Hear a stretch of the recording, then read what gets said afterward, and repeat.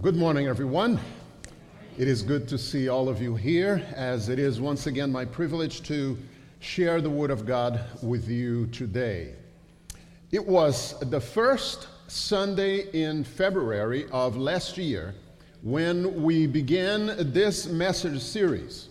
And today, 15 months later, we will be concluding our study of the Gospel of Mark, as we will be reading the final verses in the Gospel. Our passage for today is Mark chapter 16, verses 1 through 8. If you are able, let us all stand together to read the Word of God. I will read most of the verses for us, but I'll ask you to read the final verses with me. In the Gospel of Mark, chapter 16, verses 1 through 8, the Bible says, "When the Sabbath was over, Mary Magdalene and Mary, the mother of James, and Salome bought spices so they might come and anoint him. Very early on the first day of the week, they came to the tomb when the sun had risen. They were saying to one another, 'Who will roll away the stone for us from the entrance of the tomb?' Looking up, they saw that the stone had been rolled away, although it was extremely large. Entering the tomb, they saw a young man sitting at the right, wearing a white robe, and they were amazed." Let us read the remainder verses together. "And he said to them, 'Do not be amazed. You are looking for Jesus, the Nazarene, who has been crucified. He has risen. He is not here.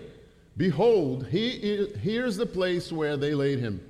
But go, tell his disciples and Peter, he's going ahead of you to Galilee.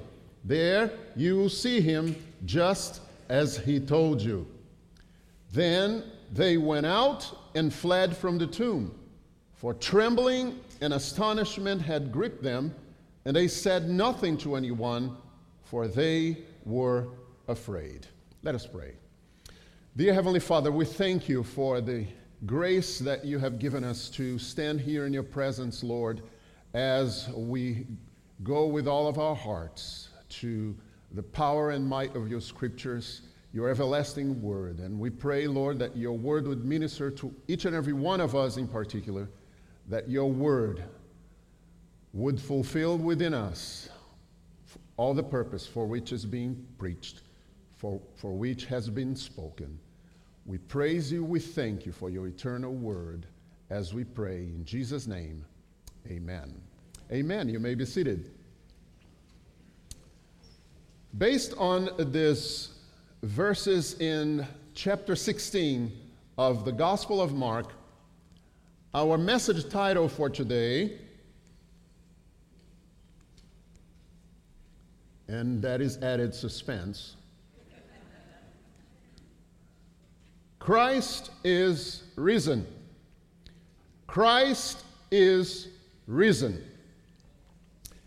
As we begin, I must point out three very important things to you. First, the resurrection of Christ is indeed the highlight of this passage. The resurrection of Christ is the highlight of the Gospels.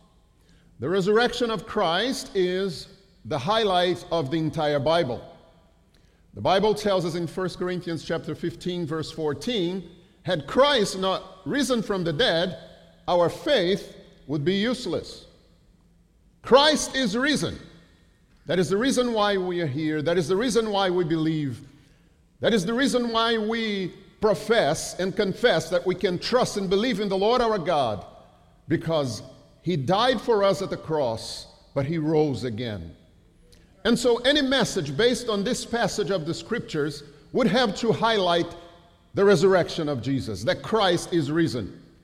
However, one could also argue that a more appropriate title for this passage would have been "The Women's Experience After Christ Was Risen." Because although the highlight is obviously the resurrection, these verses provide us with predominantly a detailed narrative of the experiences that the women had through the events surrounding the resurrection of Christ. Christ is risen. but we could also say the women's experience after Christ was risen. Secondly, I must also point out that although we will be focusing on these 8 verses in the Gospel of Mark, it is essential that we also see verses from all the other 3 Gospels, in Matthew, Luke, and John, for us to have a complete picture as to what happened that day, for us to have a fuller idea as to what transpired in the events surrounding the resurrection of Christ. And thirdly, I must also say, as you have heard, I mentioned to you that this series is concluding today because we have just read the final 8 verses in the Gospel of Mark. But if you looked at your Bible right now, you know that there are verses after verse 8. In fact, there are 12 of them, verses 9 through 20. However, the older, more reliable biblical manuscripts, they do not include verses 9 through 20.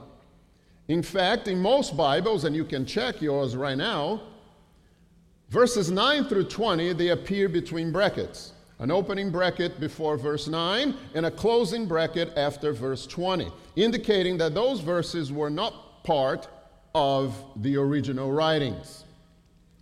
This is a picture, this is a photo of one of the only 2 complete manuscripts of the Gospel of Mark. It is dated from the 4th century, from about the year 325. And this manuscript, the earliest one, does not include verses 9 through 20. This is a picture, this is a photo of the other one in the first column, beginning in Mark chapter 15, verse 43. It marks the end of that section. And then when we go to the second column, there are 31 columns in this manuscript. And then at the very bottom, the very last line is Mark chapter 16, verse 8, ending and concluding the Gospel of Mark in that verse. Afterwards, all you see is the closing book title. It says Kata Markon, which means according to Mark. Universally, most Bible scholars, if not all Bible scholars, would agree that verses 9 through 20 were not part of the original writings. But the Gospel of Mark ends in chapter 16 from verses 1 through 8. And for that reason, today we will focus specifically on those 8 verses. Christ is risen. And the first thing we'll see in the passage we have just read is that faith overcomes fear. Faith overcomes fear. Going back to our first verse, the Bible tells us, when the Sabbath was over.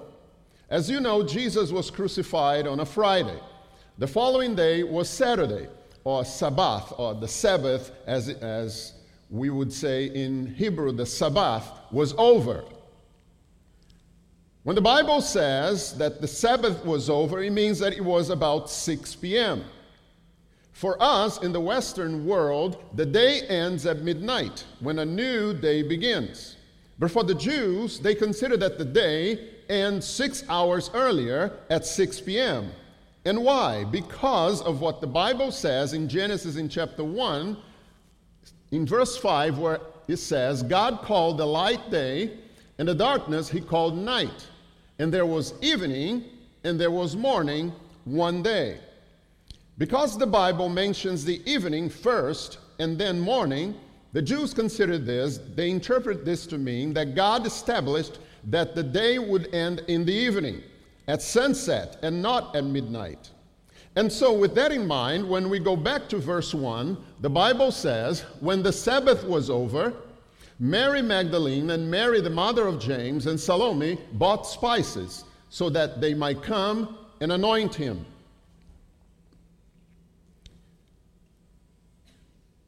According to the Jewish reckoning of time, when the Bible says that the Sabbath was over and that's when the women went out to buy the spices, that means that they went out after 6 p.m. Because after 6 p.m., Sunday had already started. And therefore, they would not be violating any of the Sabbath laws. So when the Sabbath was over, when the Sunday started after 6 p.m., they went out to buy spices, as the Bible says at the end, so that they might come and anoint him. They wanted to anoint the body of Jesus. Obviously, that means that the women were not expecting the Lord's resurrection. They were going to go out to buy spices to anoint his body. You see, the Jews, they did not embalm cadavers as the Egyptians used to do in order to create mummies. The Egyptians would open the dead body and remove all the internal organs, including the brain, and they would drain all the fluid from the body, and then they would wrap the body with cloths, creating their mummies, mummifying the cadaver. The Jews would not embalm a dead body that way. They would leave the body intact. They would just wrap the body in cloths. And then afterwards, they would make a mixture of spices and perfumes and then pour that over the wrapped body to counteract the stench of decomposition. So if the women went out to buy spices and perfumes to anoint the body of Jesus, obviously, it is implied, there is an obvious conclusion that they were not expecting the Lord's resurrection. However, let us not rush to label their faith as weak. And I'll tell you why. Jesus had told his disciples that he would die and rise again in at least 3 separate occasions. In Mark chapter 8, verse 31, in Mark chapter 9, verse 31, and in Mark chapter 10, verse 34. And although there are no records of Jesus telling of his resurrection directly to the women, we know that Jesus told the women that he would die and rise again. And how do we know that Jesus spoke to the women directly about his resurrection? Because of what the angel told them when they entered the empty tomb. The Bible tells us in Luke chapter 24, the angel said, "He is not here, but he has risen. Remember how he spoke to you while he was still in Galilee, saying that the Son of Man must be delivered into the hands of sinful men and be crucified, and the 3rd day rise again." The angel said, remember the words that he spoke to you about his resurrection. Therefore, it is implied, we can logically conclude that Jesus had spoken to the women about his resurrection. Perhaps in this occasion, in Luke chapter 8, the Bible says that in Luke chapter 8, that the 12 disciples were with Jesus, and also some women who had been healed of evil spirits and sicknesses. Mary, who was called Magdalene, from whom 7 demons had gone out, and Joanna, the wife of Chuza, Herod's steward, and Susanna, and many others. The Bible tells us that Jesus was with the 12 disciples and also with some women who were following him. You see, the rabbis did not have women as disciples, but Jesus did allow women to follow him. Therefore, it is conceivable that in any of those instances when Jesus spoke to the disciples, or the 12, about his resurrection, that could have been one of the instances when the women also heard Jesus saying that he would die and rise again. They may not have remembered the words of Christ about his resurrection, but certainly they acted in faith and with courage, leaving their homes and going to the tomb to anoint his body. While the disciples, they had scattered away and they were behind closed doors in fear. The women, their faith overcame all fear. Their faith overcame all fear. The Bible tells us in verse 2, very early on the 1st day of the week, they came to the tomb when the sun had risen. The women, about 12 hours before, they had gone out when the Sabbath was already over. Sunday had already started after 6 p.m., and so they go and buy the spices and perfumes. Afterwards, they make a plan. They agree that they are going to meet at a certain place where they would be together, and then after they meet together, they would all go to the tomb to anoint the body of Jesus. The Bible says that they had agreed that that would be on the very first day of the week. Sunday had already started. They would come to the tomb when the sun had already risen, when the sun was already up. However, John, in his gospel, he gives us a very important detail. In John chapter 20, in verse 1, the Bible says, "Now on the first day of the week, Mary Magdalene came early to the tomb while it was still dark, and she saw the stone already taken away from the tomb." Although the women had agreed to meet at a certain place and then they would all go together to the tomb after the sun had risen, for whatever reason, Mary decided to go straight to the tomb, and she was there alone. She was there before all the other women, because when the women decided to go there, the sun was already up. And the Bible tells us here that when Mary arrived at the tomb, it was still dark. We do not know why she changed her mind and went straight to the tomb. It could be that Mary simply could not sleep. She was distraught over the death of Christ, and she decided to get up and just go to the tomb very early while it was still dark. We do not know. What we do know is that she was there first, and she was there before all the other women. And when she gets there, the Bible tells us that she saw that the stone had already been moved, that the stone had been taken away from the tomb. What does Mary do afterwards? The Bible tells us in verse 2, "And so she ran and came to Simon Peter and to the other disciple whom Jesus loved," which was John, "and said to them, 'They have taken away the Lord out of the tomb, and we do not know where they have laid him.'" When Mary saw that the stone had been moved, she did not even go into the tomb to confirm that the body of Jesus had been taken away, but she assumed that the body of Christ had been stolen. During those times, it was common for grave robbers to invade tombs in search of treasures, in search of valuables and possessions. It was common for families to inter their cadavers, their loved ones, with their possessions, with their earthly valuables, even placing their valuables on their bodies before wrapping the body with the cloths. And so grave robbers would go into the tombs and take the possessions, and sometimes even take the body, in the assumption that there were valuables inside the wrappings. And so when Mary saw that the stone had been rolled away, she said, "They have stolen the body of Jesus." And she runs to Peter and to John, and she says exactly that. "They have taken away the Lord out of the tomb, and we do not know where they have laid him." And so at this point, as you know, Mary arrived there early. She saw the stone moved. She ran out of there, and she is now talking to Peter and John. We leave Mary talking to Peter and John, and then we go back to the other women in verse 2. The Bible says, as we read, "Very early on the first day of the week, they came to the tomb when the sun had risen." Now, you and I already know that when Mark says "they" here, he means the women minus Mary Magdalene. Because you and I know that Mary at this point, she is already out of there, and she's already talking to Peter and John. So Mark says that the remainder of the women, they came to the tomb when the sun had already risen. Obviously, they had met at the appointed place, and they didn't see Mary Magdalene, but so they decided something happened to her. They just continued to go to the tomb. And the Bible tells us in verse 3, "They were saying to one another, 'Who will roll away the stone for us from the entrance of the tomb?'"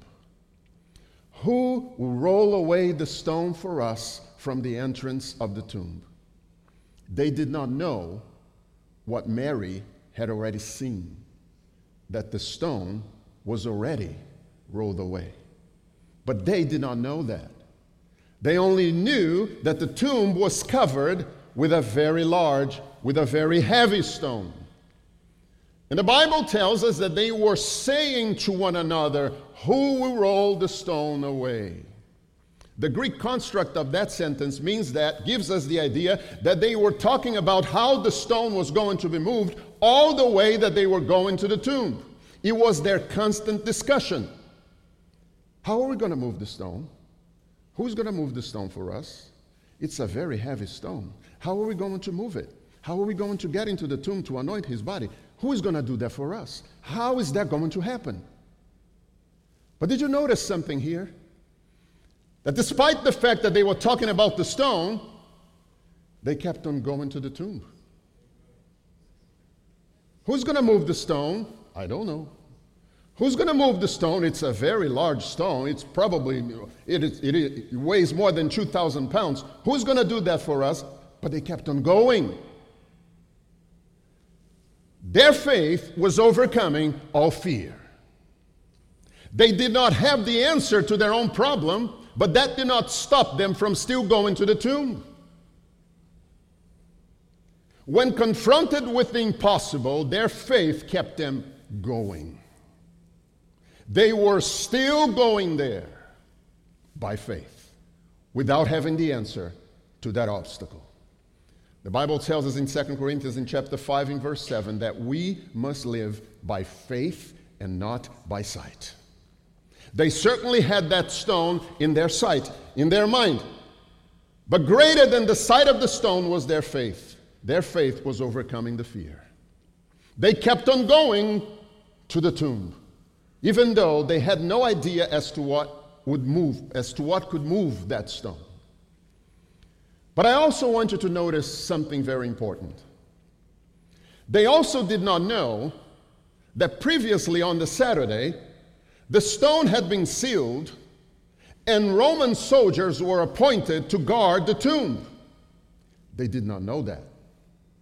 Had they known that the stone out had received the seal of the Roman government and that there were a band of Roman soldiers standing there fully armed to prevent anyone from entering the tomb, they would not have gone there.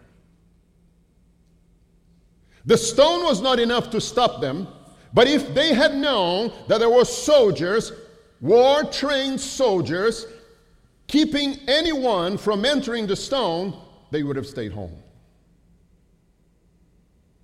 You see, God allowed them to know only what their faith could handle. They only knew what their faith could handle. That is the promise we see in 1 Corinthians in chapter 10 in verse 13, where the Bible says that God does not allow us to be tempted, God does not allow us to be tried beyond what we can bear, beyond what we can endure. God permitted them to know enough for their faith to be tested. But God did not allow them to know too much so their faith would not be overwhelmed. God permitted them to know enough for their faith to be tested. But God did not allow them to know too much so their faith would not be overwhelmed. So it is our God. Have you ever faced circumstances in your life that you simply cannot understand? Are you facing circumstances and trials and temptations and problems in your life that you simply cannot make reason of it? Remember this. God is only allowing you to know enough for your faith to be tested through this. But He's not going to allow you to know too much so that your faith is not overwhelmed. The Bible tells us in Romans chapter 12, verse 3, that He has given each and every one of us a measure of faith.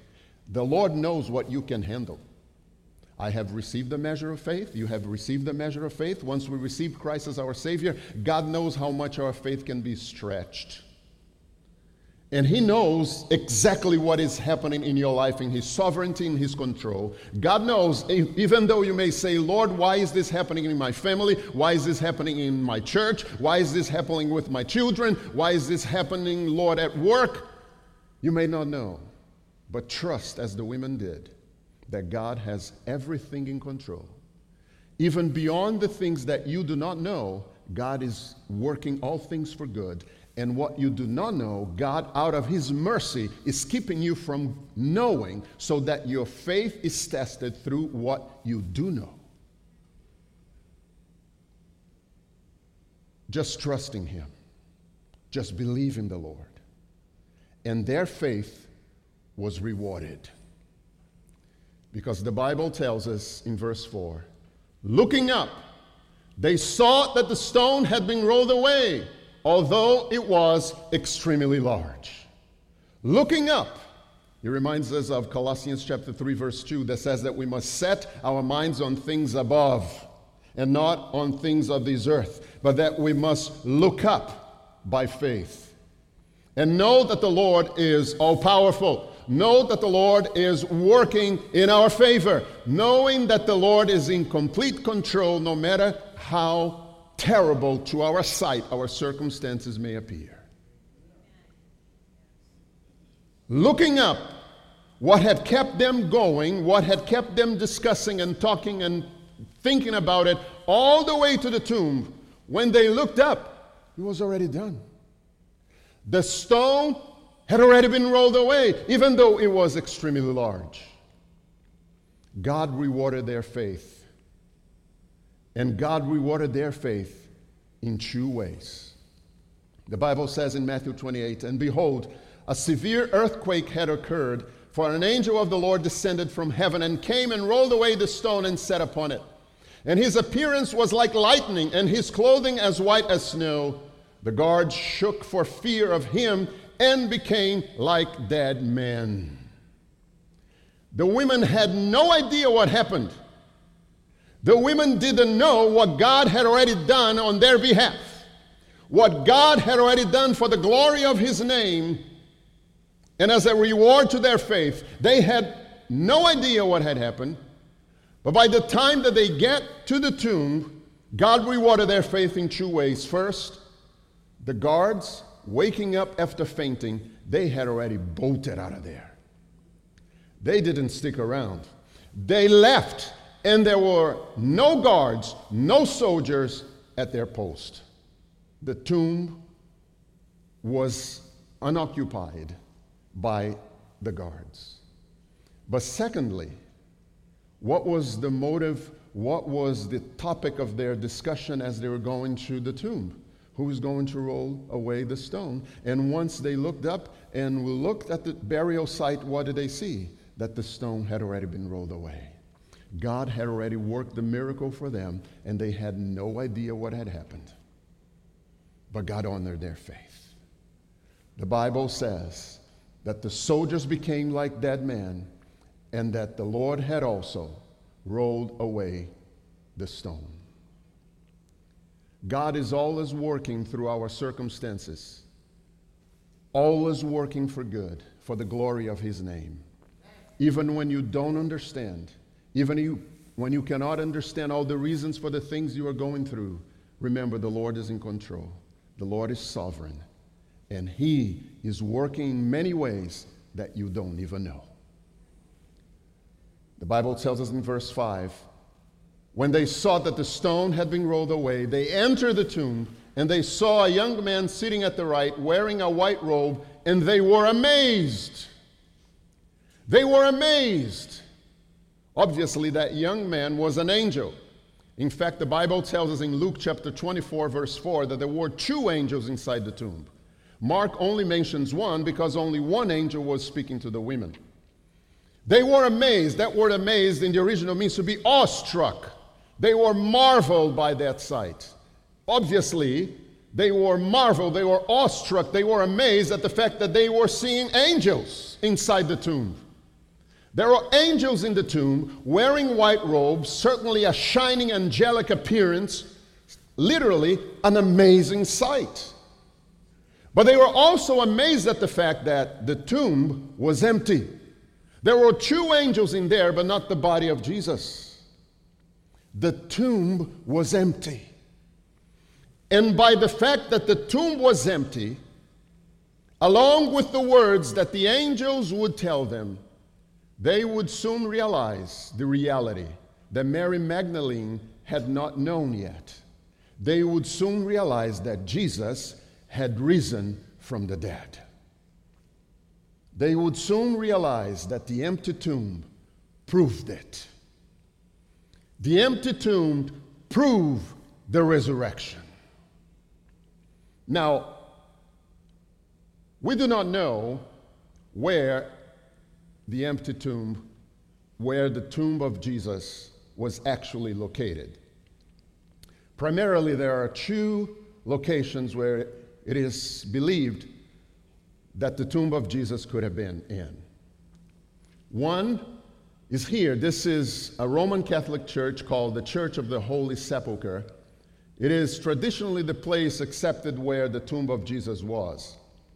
And visitors go in, and they are greeted by this stone, by this shrine. The Vatican affirms that after Jesus was taken down from the cross, Jesus was placed on this stone to be prepared for burial. That he was wrapped in those cloths and anointed here. Visitors go in, and they kneel and they touch the stone where presumably the body of Jesus was prepared for burial. But others believe that the actual location of the tomb of Jesus was at a different place. It was here, the called Garden Tomb. It was discovered in 1861, and many believe that this is the location where the body of Jesus was placed. Now let me take you inside this tomb. Once you go in the tomb, of course, the metal bars and the door were not there originally. But to the right of the entrance, that is where the body of Jesus would have been placed. That is where his body, wrapped in those cloths and anointed with the spices and perfumes, would have been placed. And on the door, they have affixed a placard that says this: "He is not here, for he is risen." Quoting the words of the angel when he spoke to the women inside the tomb. Be that as it may, we know that for those who were inside the tomb, for those who knew exactly what the tomb was, for those who went inside the tomb and saw that it was empty, it was evidence, it was proof that Jesus had risen from the dead. However, over the centuries, as Paul Johnson mentioned last week, many skeptical criticism has been raised against the resurrection of Christ. And one of the arguments that they have raised to contradict the resurrection is that the women went to the wrong tomb. The women went to the wrong site. However, the Bible tells us in Luke 23, "And he, Joseph of Arimathea, took the body of Jesus down and wrapped it in a linen cloth and laid him in a tomb cut into the rock, where no one had ever lain. Now the women who had come with him out of Galilee followed and saw the tomb and how his body was laid." Not just one woman, all the women, they saw exactly where Joseph of Arimathea had placed the body of Jesus. They knew exactly where the tomb was. There was no mistake. They knew exactly where the site was, and that's exactly where they went. Skeptics have also raised the argument that the disciples stole the body.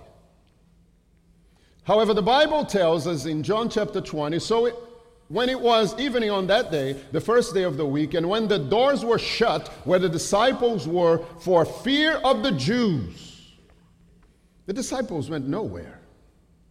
The disciples, they scattered away after Jesus was arrested. And they were filled with fear that not only the Jews, but perhaps even the Romans would arrest them and do the same that they had done to their master. The Bible says that they were locked behind closed doors in fear. And besides, even if they were to be filled with bravery to go to the tomb, if what happened was that they would steal the body, then it would mean that they would have to pass those very Roman soldiers who were sent by Pilate to protect the tomb. That is Matthew chapter 27, verse 62 through 66. There was a band of soldiers guarding the tomb. It is inconceivable that the disciples would have gone to the tomb under this set of circumstances to steal the body. But perhaps the most ludicrous of all the arguments against the resurrection of Christ is when they say that what truly happened was that Jesus was not really dead. That when Jesus was taken down from the cross, that he was just moribund. He was still alive. And after he was placed in the tomb, Jesus woke up and he rolled the stone and he just walked out. Despite the nail wounds in his wrists, despite the nail wounds in his ankles, despite the lacerations on his back and on his chest, because the Roman flogging would not only be on the back but also on the front afterwards. Despite the thorns on his brow, despite the wounds that the crown of thorns did on his head, despite all of this, he could still have the strength to move the rock and just walk out. And also, with a very specific wound through his side that went through his chest. As the Bible says in John chapter 19, but coming to Jesus, when they saw that he was already dead, they did not break his legs, but one of the soldiers pierced his side with a spear, and immediately blood and water came out. Before taking the body of Jesus down from the cross, the soldiers made sure that Jesus was already dead. One soldier pierced his side with his spear, probably perforating his lung and his heart, causing blood and fluid to gush out. It is a ridiculous argument. Jesus was dead. Jesus was dead at the cross. When he was taken down and placed inside the tomb, it was a dead body. The empty tomb proved the resurrection of Christ. However, it is no wonder that skeptics, despite all the evidence, still cannot accept that Jesus rose from the dead. Because the reality is that without God opening the eyes of anyone, they would never be able to accept the truth of the gospel. Because it is God who opens our eyes to see the truth of the gospel, to see the weight of our sins, to see the blame of our sins. Only God can do that. The Bible tells us in 1 Corinthians chapter 2, verse 14, that the natural man, he does not accept the things of God because they are foolishness to him and he cannot understand them. 2 Corinthians chapter 4, verse 4 says that the God of this age, the God of this world, the devil, he has blinded the minds of unbelievers so that the light of the gospel would not shine upon them. Unless God opens the mind of a man, it is impossible for any human being to receive Christ as Savior. The Bible says that it is God who gives us the understanding of truth. It is God who gives us faith and repentance to believe. That is 2 Timothy chapter 2, verse 25. Think of the soldiers, as we read in Matthew chapter 28. They felt the earthquake, they saw the angel, the angelic appearance shining before them, moving that tremendous rock and then sitting upon the stone. The Bible says that they were so frightened that they shook so much that they fainted right there and became like dead men. One would think that the moment that they would get up, they would just believe immediately. How could they just dismiss all of that? But instead, they went to the Jewish leaders and they accepted a bribe to spread the lie that the disciples had come at night and indeed stolen the body of Christ. How do you get to that? Without God opening your mind, without God opening your heart to the truth of the gospel, it is impossible for anyone to receive him as Savior. And oh, I so pray that if you are listening to this message right now and you have never confessed Jesus Christ as your Savior, I pray that the Lord is opening your mind and your heart and giving you conviction of your sins so that you may indeed confess Jesus Christ as your Savior, the one who died for us at Calvary's cross. May the Lord enlighten your eyes, as the Bible says in Ephesians chapter 1, verse 16, so that you may understand the truth of the gospel. The Bible tells us that the angels also confirmed it. The empty tomb proved the resurrection, but the angels also, they confirmed the resurrection. The Bible says in verse 6 that the angel said to the women, "Do not be amazed. You are looking for Jesus the Nazarene, who has been crucified. He has risen. He is not here. Behold, here is the place where they laid him." The angels confirmed the resurrection of Jesus. The Bible tells us in Hebrews chapter 2, verse 2, that whatever the angels announce, it is always proven to be true and reliable. Somehow the angels even participated in the giving of the law to Moses at Mount Sinai. That's Acts chapter 7, verse 53, and Galatians chapter 3, verse 19. They participated in the giving of the law to Moses. Whatever they announce is proven to be true and reliable. And so in confirmation of the resurrection, the angel says to the women, Jesus, the Nazarene, who has been crucified. First, the angel points to the humanity of Christ. Jesus was born a human being in Bethlehem, and he grew up in Nazareth. Therefore, he is called the Nazarene. Jesus is fully God, but he is also fully man, so that he could die for us at Calvary's cross as a substitutionary sacrifice for the forgiveness of our sins. The angel says, Jesus the Nazarene, he was the one who died as a man for your sins, for the forgiveness of the sins of the world. But he also says, he's not here. He has risen. As we saw in that plaque affixed inside the tomb called the Garden Tomb. He is not here, for he is risen. The angels confirm the resurrection. And thirdly, the angels also say, behold, here is the place where they laid him. They point to the women to the place exactly within the tomb where the body of Jesus had been laid. So much for the women going to the wrong tomb, right? Even the angels confirm that here is the place where the body was laid.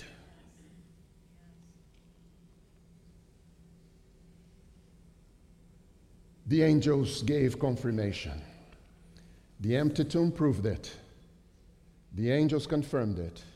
And so the women, they proclaimed it. They would see the empty tomb, and they would receive the words of confirmation from the angels. And so they would be convinced and proclaim that Jesus was alive. The Bible tells us in verse 7 that the angel told the women, but go, tell his disciples and Peter, he is going ahead of you to Galilee. There you see him just as he told you. The angel commanded the women to go and tell the disciples and Peter that Jesus was alive and that he would meet them at Galilee. That Jesus was alive and that they would see the Lord again. And so the angel says, go and tell the disciples and Peter. Why was Peter singled out? Remember, Peter had denied the Lord 3 times. After Peter had denied the Lord those 3 times, hearing that the Lord was alive and that he was going to be seen by all the disciples certainly was a shocking news to them. Certainly was a shocking experience for the disciples to hear that they were going to see Jesus again, but especially would have been shocking to Peter. Because the last time that Peter had seen Jesus was when Jesus was standing on the courtyard of the high priest. And the Bible tells us that after Peter denied the Lord for the 3rd time, that Jesus turned his face and locked eyes with Peter in Luke chapter 22, verse 61. He looked at Peter the moment that Peter had denied him for the 3rd time. And now Peter hears that he is going to see the Lord again. How do you think that Peter felt when he heard that? Guilty and, I don't know, embarrassed? Or do you think that he felt joyful and relieved? We do not know. But this we do know, that Jesus met with Peter alone. We see that in Luke chapter 24, verse 34. And even though the Bible doesn't give details as to how that meeting went, when Peter saw Jesus for the first time, I can only imagine how forgiving, and how reassuring Jesus was to Peter. That is the reason why the angels singled out Peter to give him a special message that he was going to appear to the disciples, dismissing any idea in Peter's mind saying, well, he might want to see the disciples, but not me because I denied him. No, I want to see the disciples and I want to see Peter. Now at this point, the women are sent out of the tomb to tell the disciples and Peter that Jesus is alive. And at this point, you and I must go back to rejoin Mary Magdalene, remember? She had gone to the tomb first while it was still dark. She saw the stone being moved. She assumed that the body of Jesus was taken away. Then she runs out of there, and she's now talking to Peter and John. And as we rejoin her, what happens? What happens when she told Peter and John that the body of Jesus had been taken away? The Bible says in John chapter 20, verse 3, so Peter and the other disciple went forth, and they were going to the tomb. After Mary Magdalene told Peter and John that the body of Jesus was stolen away, they run to the tomb. They go immediately to the tomb. Peter, John, and Mary.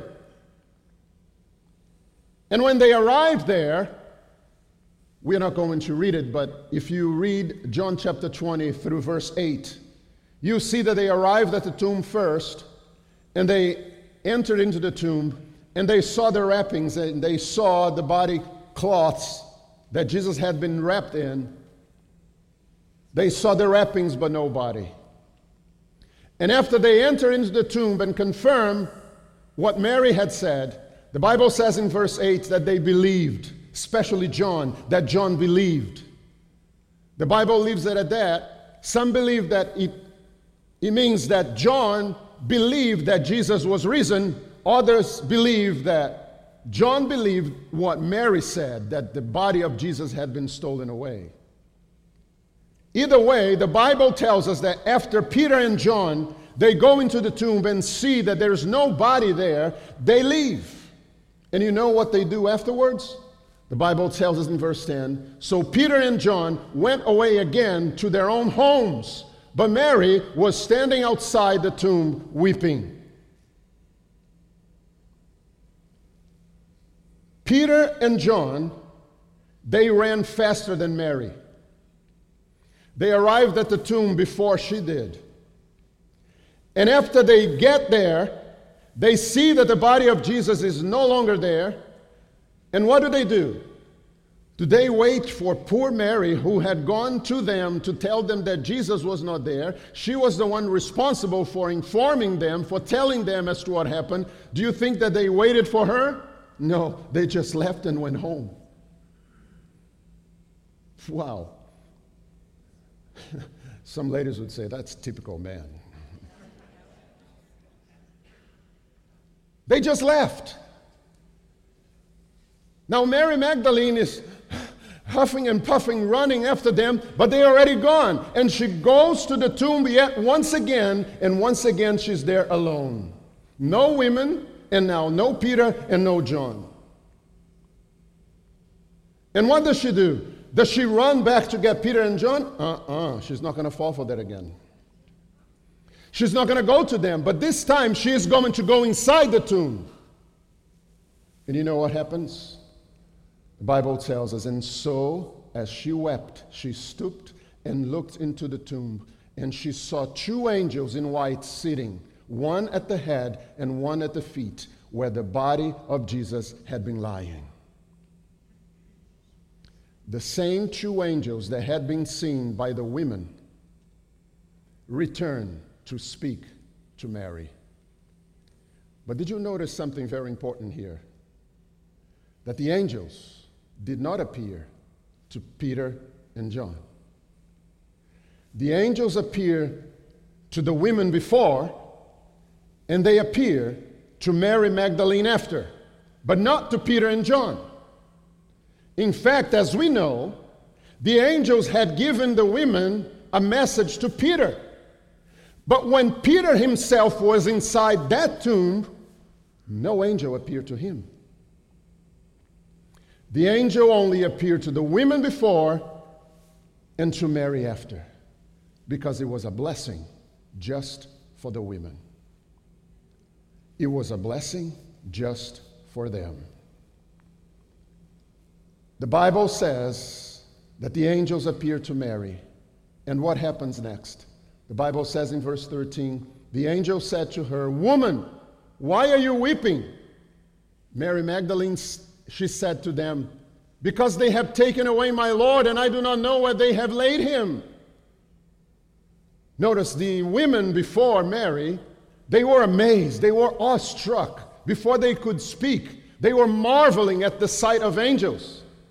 Here, the same two angels, they appear to Mary, and she speaks to them like she's speaking to an old friend.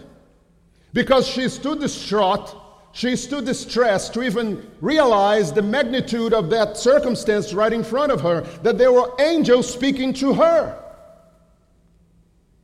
And the Bible says, the angel said, "Woman, why are you weeping?" And she says, "Because they have taken away my Lord, and I do not know where they have laid him."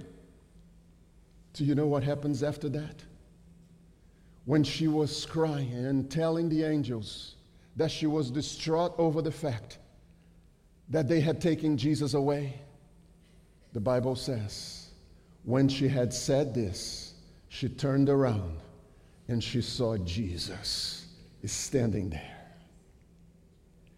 She saw Jesus standing there. What a blessing. What a marveling sight.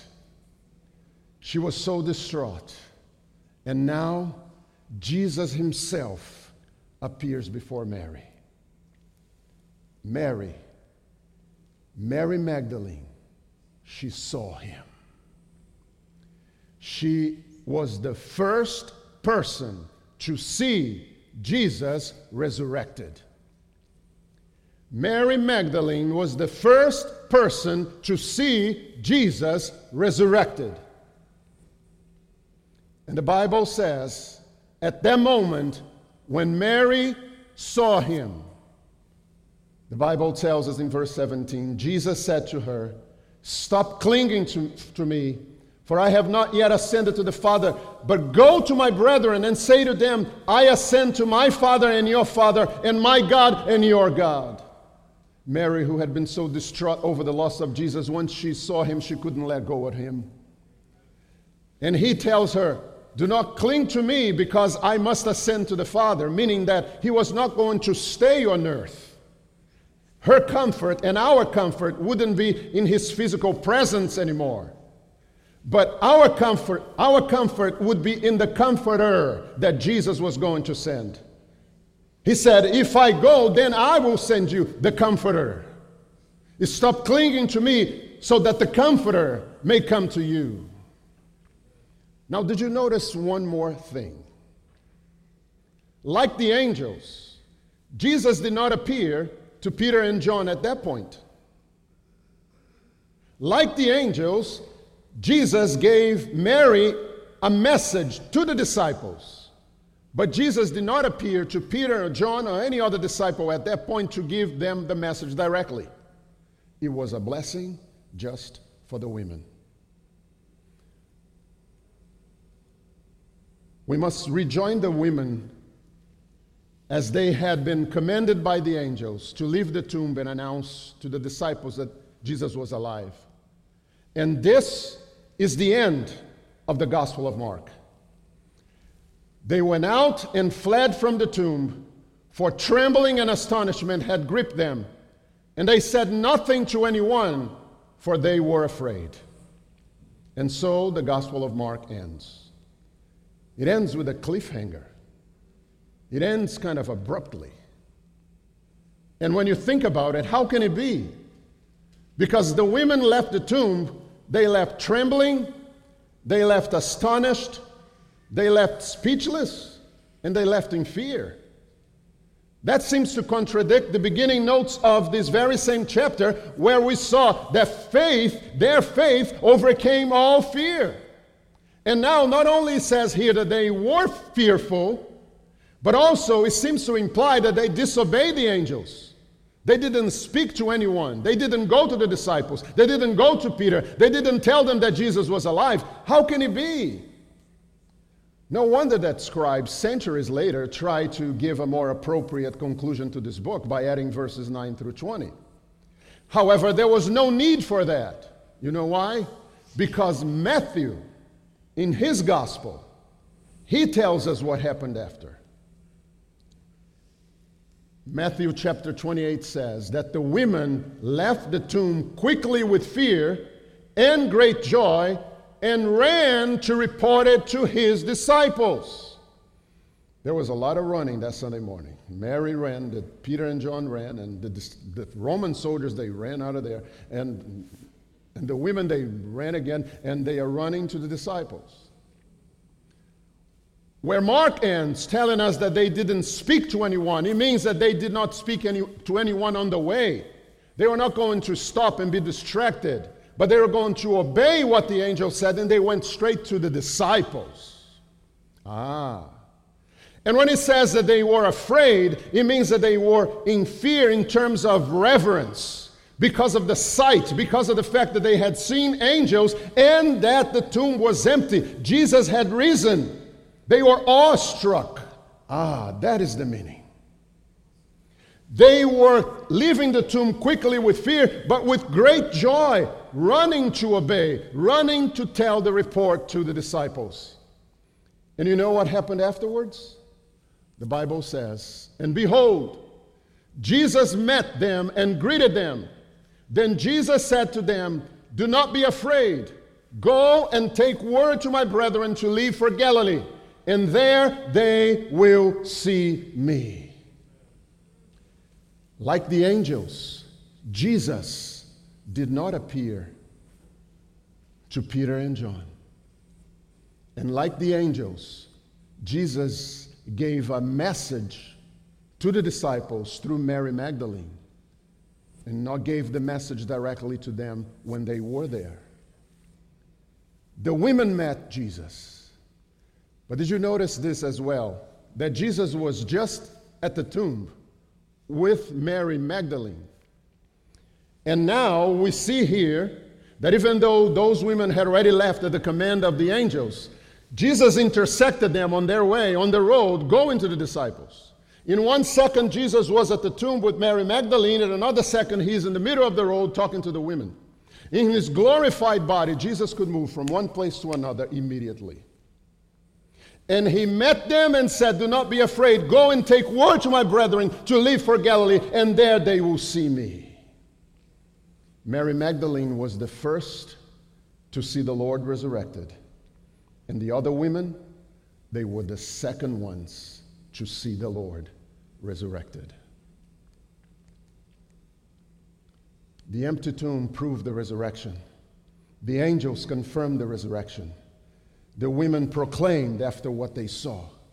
And Mary Magdalene, she saw him and then proclaimed. Before we pray, I must say this. About 5 years after the Gospel of Matthew was written, not Mark, 5 years after the Gospel of Matthew was written, the Apostle Paul wrote his first letter to the Corinthians. What we know as his first letter to the Corinthians in chapter 15, verses 5 through 8. He gives us a list of those who saw the Lord resurrected. Paul says, beginning in verse 5, that first Jesus appeared to Cephas, to Peter. And then he appeared to the 12, meaning the disciples. And then Jesus appeared to more than 500 brethren, most of whom are still alive at the time of his writing. And then he says, then the Lord appeared to James, the Lord's half-brother, the author of the Epistle of James. And then the Lord appeared once again to the apostles. And then lastly, he appeared to me, Paul says, the least of all the apostles. Wait a minute, Paul.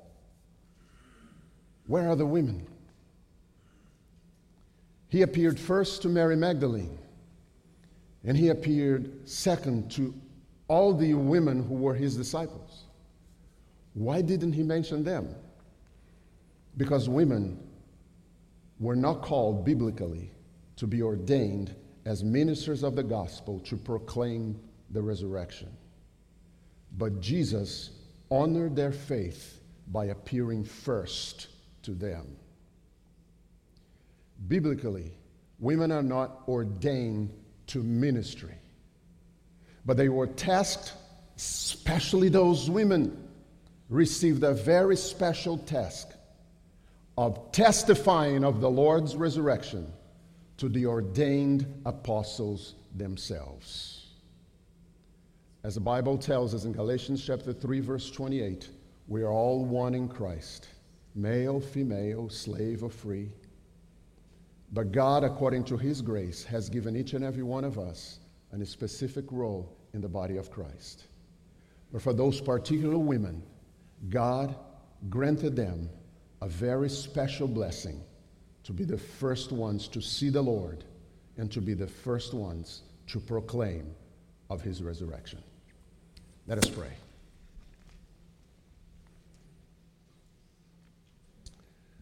Dear Heavenly Father, we thank you for your blessings upon our lives, Lord, for Christ is risen. For we know, Lord, that our faith is not in vain, that our faith is not useless, but is predicated on the reality of the empty tomb, on the reality that Jesus Christ overcame death, on the reality that Jesus Christ is our Savior, and alive he is forevermore. And he is interceding for each and every one of us, as your word tells us in Hebrews 7:25.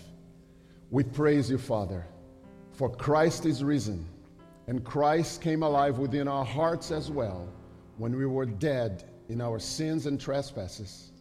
But now you have made us alive in Christ Jesus. May your blessing, may your grace be with each and every one of us here. And I pray that your Holy Spirit would minister to those who are not certain of their salvation, but that they would come to Christ once and for all and receive eternal salvation for their souls. As we pray in Jesus' name, amen.